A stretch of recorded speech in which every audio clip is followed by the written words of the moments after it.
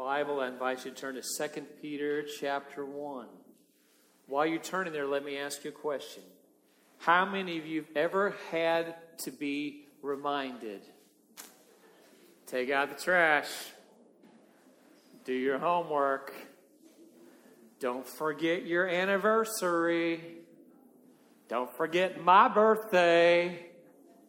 Anybody here ever need to be reminded? My wife had to remind me just today. I forgot to ask our guests to fill out this card. So if you're a guest today, please fill out the card that's in the pew rack in front of you. You can't place it in the offering plate this time, so that's okay.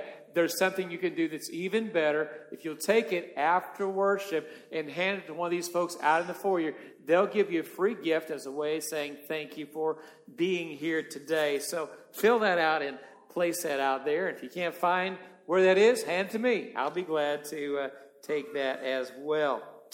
Turn to your neighbor and tell them, sometimes you need to be reminded.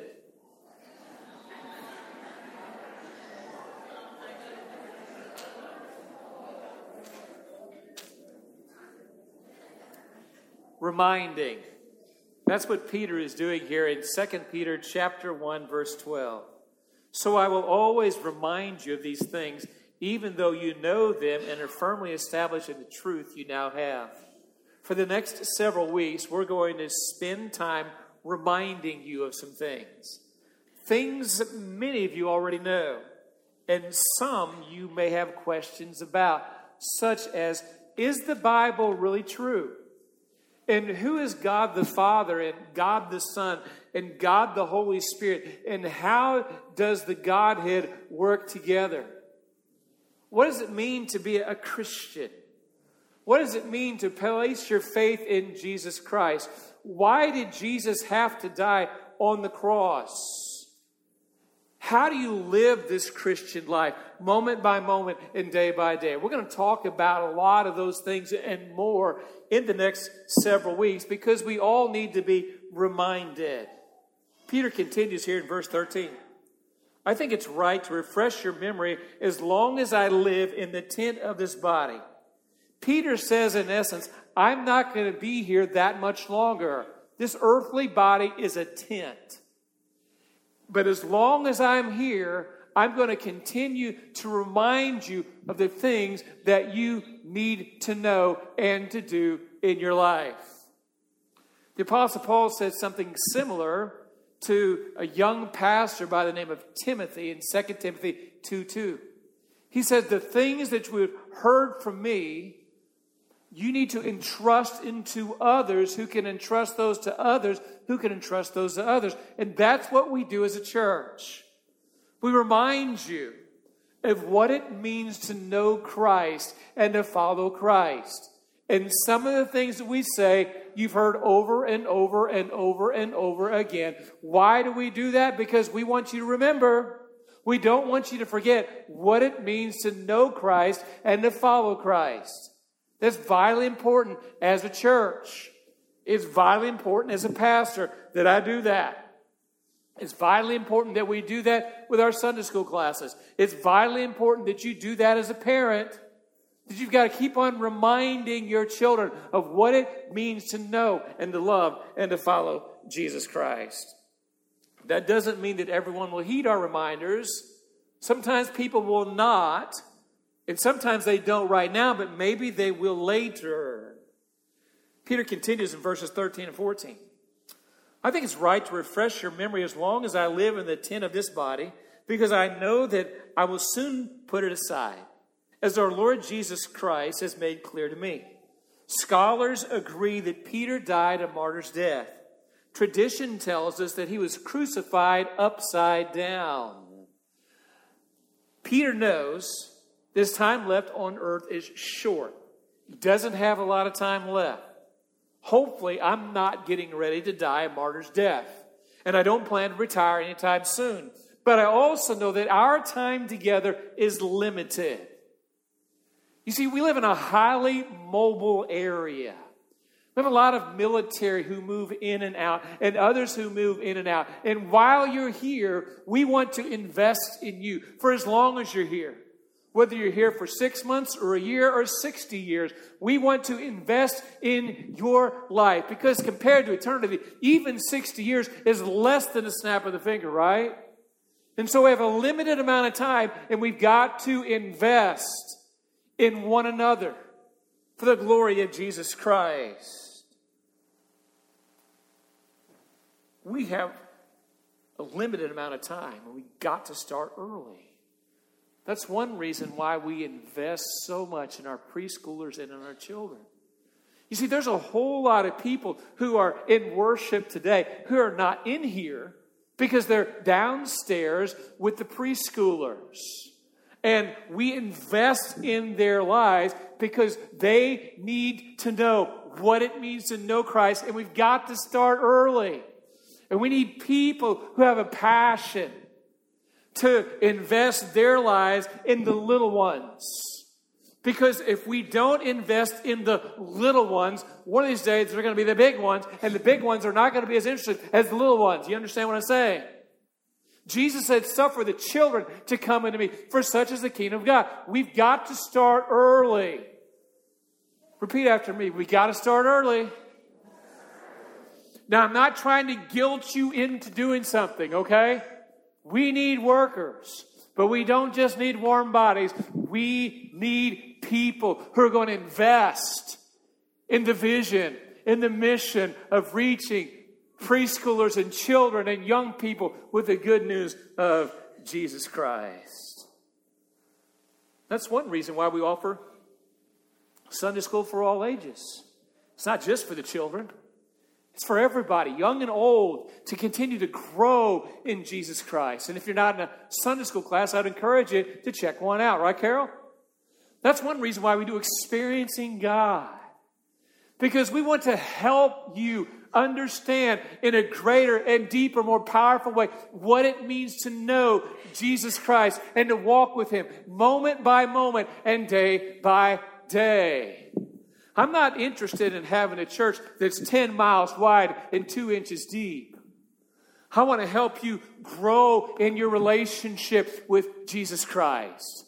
I want to help you to become all that God has called you to be in this world.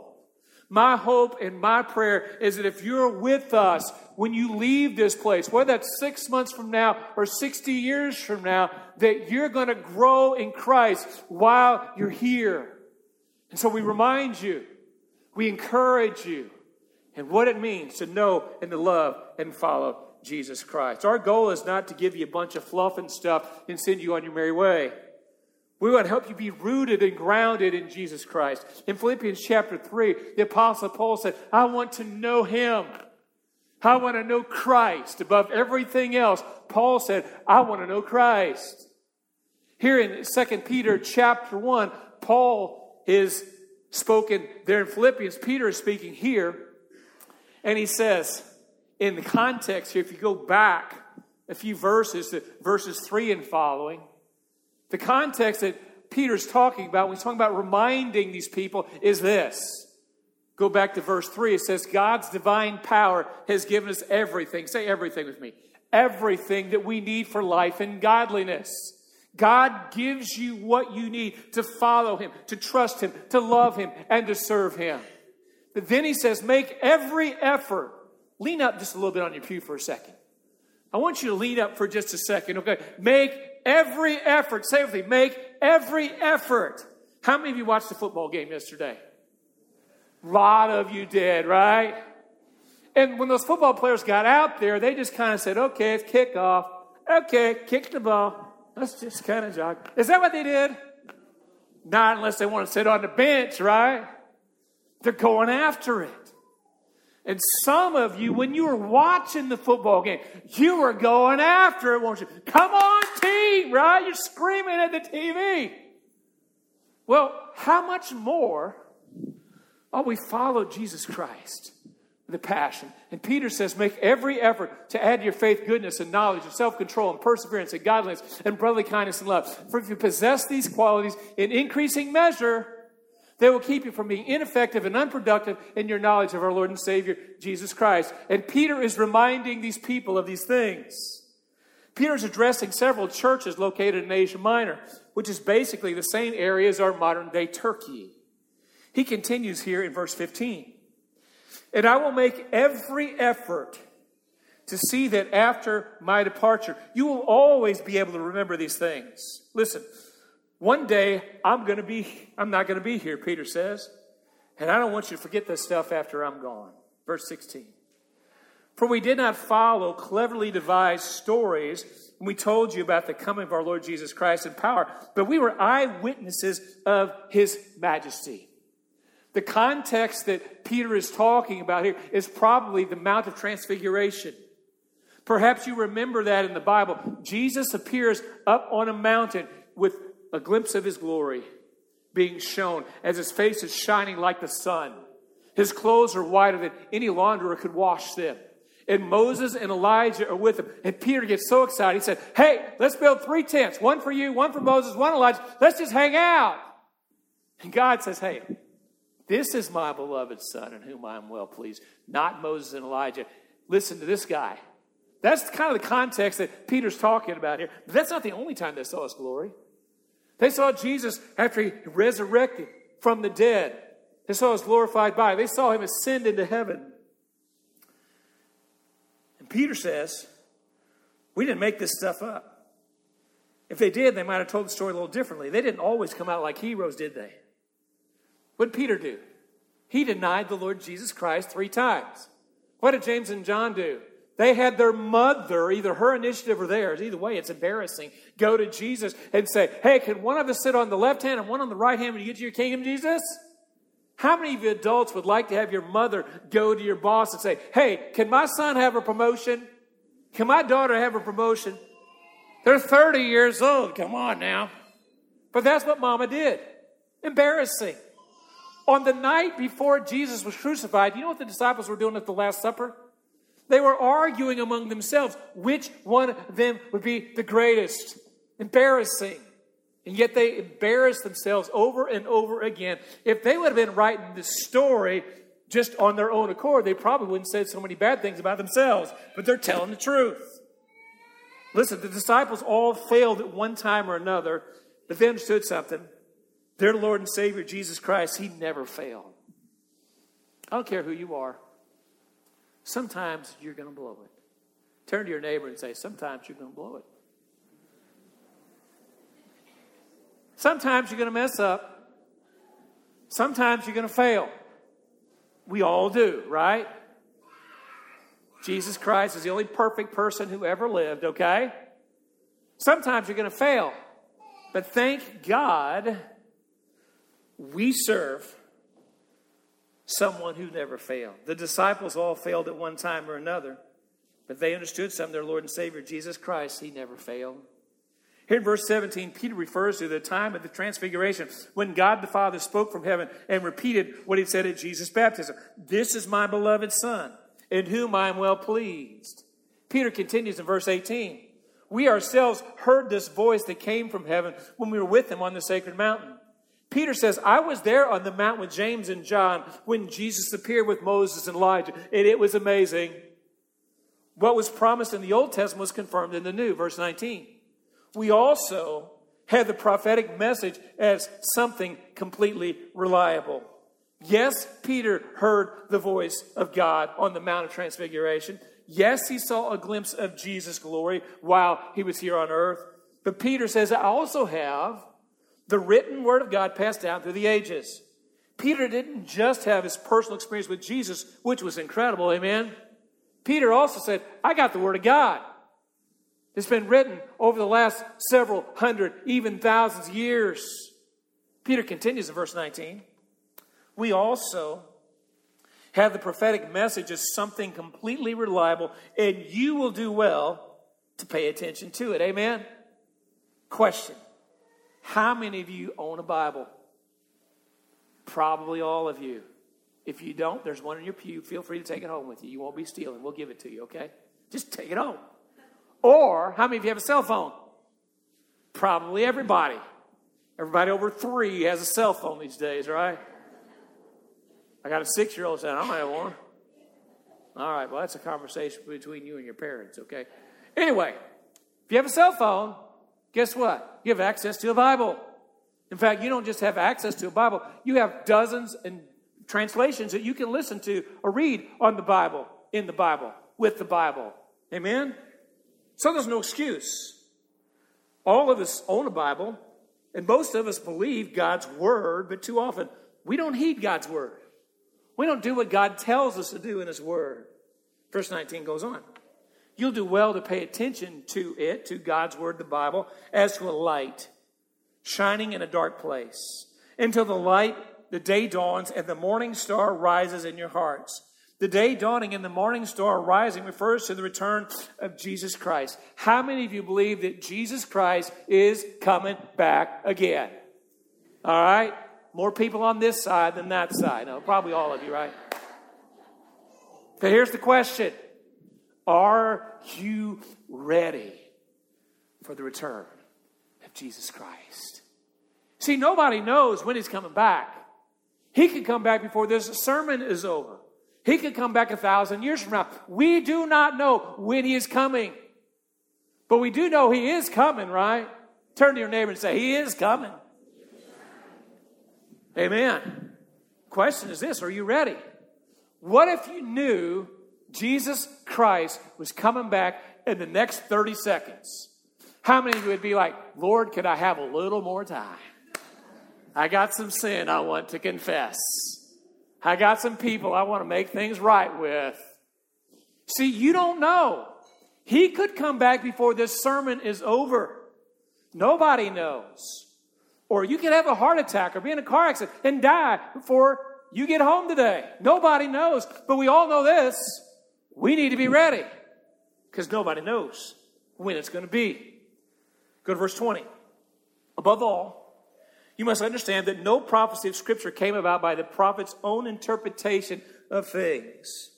There are several possible interpretations here. One of those is Scripture should only be interpreted in context. So you don't simply go to a verse in Genesis and go to a verse in the Psalms and go to a verse in Proverbs and go to a verse in Isaiah and go to a verse in Romans at random and say, okay, I just look at all those verses and that's what I'm supposed to do. There's a lot of crazy stuff that you could probably do, like Judas going to hang himself. You don't think you want to do that, do you? Well, we got to read the Bible and understand what God was saying to the people to begin with. And then we look at how it applies to us. Here's the second thing. Scripture cannot be interpreted apart from the Holy Spirit. Listen, you can be the greatest intellect in this room. You can read every Scripture verse and every Bible commentary that has ever been printed and not really know Jesus Christ. Because God, the Holy Spirit, has to reveal Himself to us. The third and most likely meaning of this verse is Scripture did not come about by the prophet's own initiative. Moses didn't say to himself, I've had a lot of really incredible experiences with these Jews out here in the wilderness. I think I need to write a book about it. Publish my memoirs. That's not it. Jeremiah didn't say, I think I'll go on a book tour. I'm going to write a book and name it after myself. I'll call it Jeremiah. And then I'm going to write a sequel later called Lamentations of Jeremiah. Isaiah didn't say, you know what, I'm a pretty talented writer. I've got a way with words. If I would write a book, maybe I could retire and then I could just sell my books. It would be incredible. That's not why these books were written in the Bible, are they? You know that. Go to verse 21. For prophecy never had its origin in the human will, but prophets, though human, spoke from God as they were carried along by the Holy Spirit. The Bible is written by human beings using their personalities, their experiences, and their literary styles. But they were directed by God to write exactly what God wanted them to write without error. As a person, Peter was flawed, obviously, right? Paul was flawed. Jeremiah was flawed. Isaiah was flawed. Every single writer of every single book of the Bible was flawed. But these very flawed men were inspired by God to write exactly what God wanted them to write. They're not simply writing down an informed opinion. They're writing down the Word of God as God intended it to be written. And many of the writers, particularly in the Old Testament, were writing down prophecies, predictions of what was to come, many of which have already come true. Amen? For example, Micah predicted hundreds of years before Jesus was ever born that he would be born and where he would be born. Zechariah tells us hundreds of years before Jesus came that Jesus would ride into town on a donkey. Isaiah tells us how Jesus would die hundreds of years before it happened. Prophecy after prophecy, prediction after prediction from the Old Testament have already been fulfilled. Not only prophecies about Jesus, but about nations, many of which have already come true. Prophecy affirms the Bible as God's inerrant word. So does archaeology. Nelson Gluck was probably the greatest Israeli archaeologist in modern history. He said this: "It may be stated categorically, that means without exception, that no archaeological discovery has ever controverted, contradicted, or ever been able to deny the truth of a single biblical reference. Scores of archaeological findings have been made which confirm in clear outline or in exact detail historical statements in the Bible." So what this scholar is saying is that there has never been an archaeological find that contradicts the Word of God. He's also saying there are a lot of archaeological finds that actually confirm the Word of God. Now, a lot of people are honest skeptics, great people, sincere people. Some of you may be there. It's like, I don't really have anything against the Bible. I think it's a good book, but I just really don't know if a lot of that stuff is true. I mean, could Jesus really walk on water? Could he really have been born of a virgin? Could he really rise from the dead? And maybe you're an honest skeptic today. You're not against it. You just wonder if that could really be true. A lot of other people don't believe the Bible because they don't want to obey what God tells us in the Bible. Some of you may be there. It's like, yeah, it's probably true, but I don't want to believe it because I don't want to live it. I don't want to give my life to God, and so I'm not sure I want to believe that. Whatever your case, I am glad that you're here today. And I want to say this: God loves you. Jesus Christ came for you, and he died on a cross for you. And we love having you come because we want to share with you the love of Jesus Christ and his goodness and truth. Amen? We love having people who don't yet know Christ with us.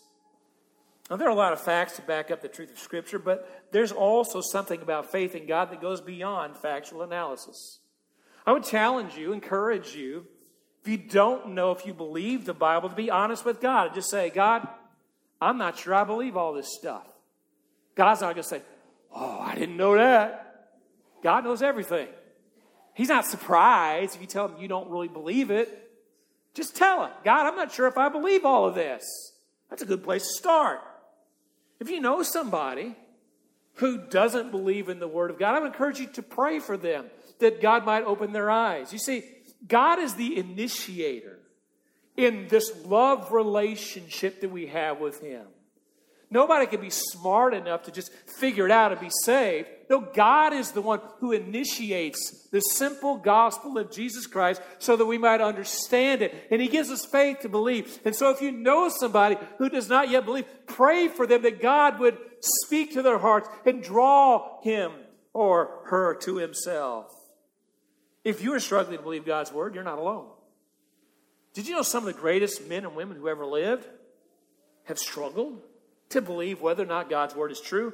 Even some of the greatest Christians who've ever lived have struggled in whether or not they believe the Bible is true. How many of you ever heard of Billy Graham? A lot of people have. Good guy. Greatest evangelist of modern times, perhaps. At least in my lifetime. Amazing man. He's the most famous evangelist of the past 100 years, but there was a time as a young man, early in his preaching ministry, that he struggled to believe the Bible. Did you know that? In fact, he was already preaching the gospel with some success. And there's another guy by the name of Charles Templeton, who was also a dynamic young preacher. And Charles Templeton began to have doubts about whether or not God's word is true. And Charles Templeton also went to a liberal seminary called Princeton Theological Seminary on the East Coast. And he began to increase in his doubts. He told Billy Graham, he said, Billy, there's a lot of that stuff in the Bible. It's just not true. And so Billy began to wrestle because he wants to be honest intellectually. He doesn't want to just throw everything away and say, well, I'm just going to believe. So he begins to wrestle with this. And he struggled. He's already preaching the gospel to people. He's in his 30s, as I recall. He struggled until one night, during a walk in the woods, Billy Graham set his Bible on a stump and he cried out, "Oh God, there are many things in this book I do not understand. There are many problems with it for which I have no solution. There are many seeming contradictions.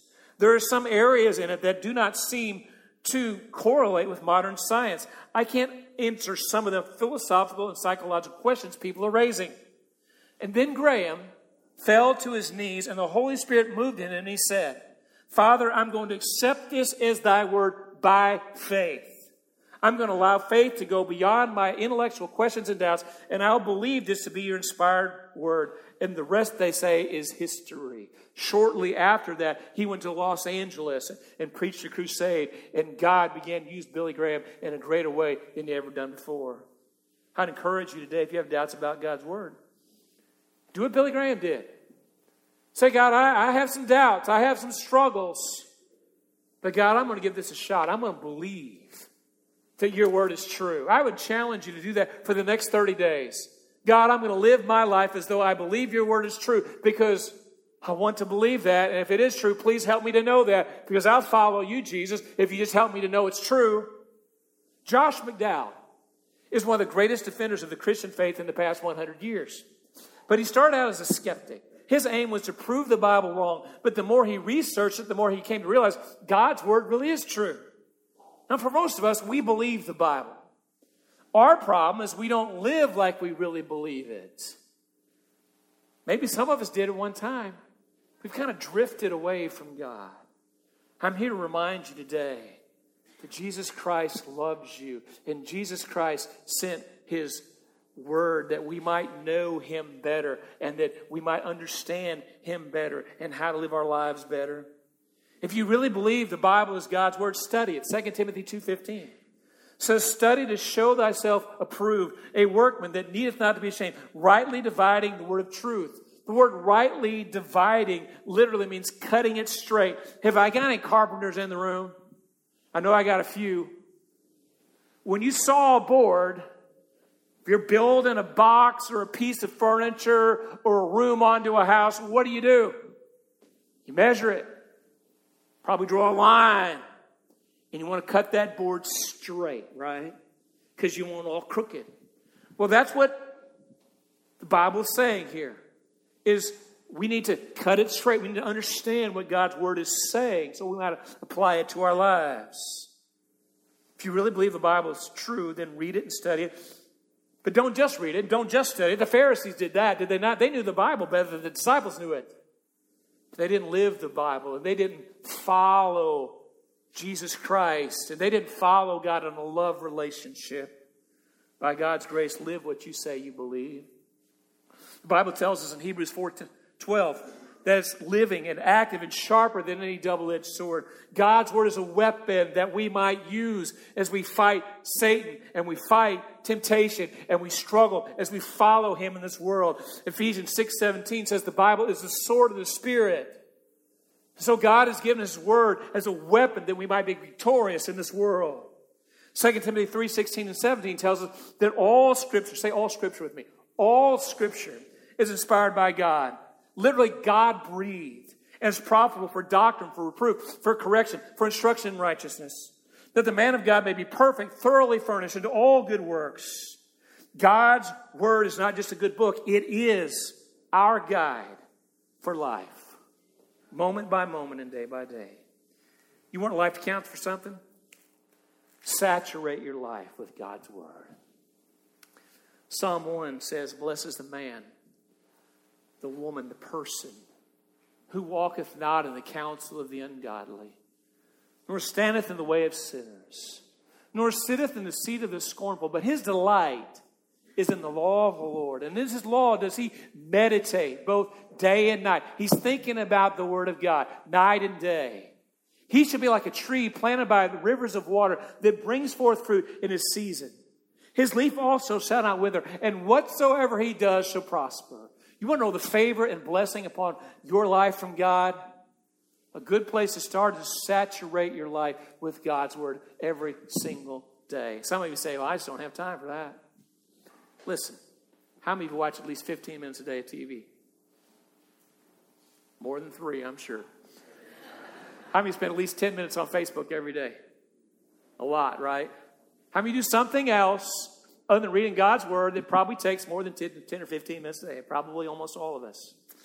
And I'm a pretty busy guy, and I'm not retired, okay? I don't just preach on Sundays, and that's all I do, okay? I actually work, okay, every day, okay?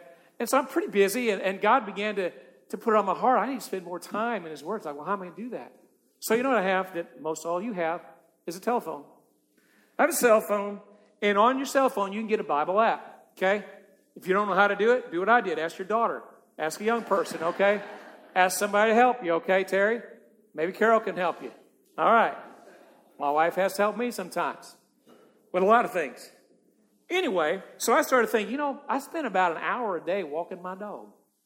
Not necessarily my favorite thing to do, but I do that. And I started thinking, I could spend an hour a day listening to God's word on my phone. And it's amazing.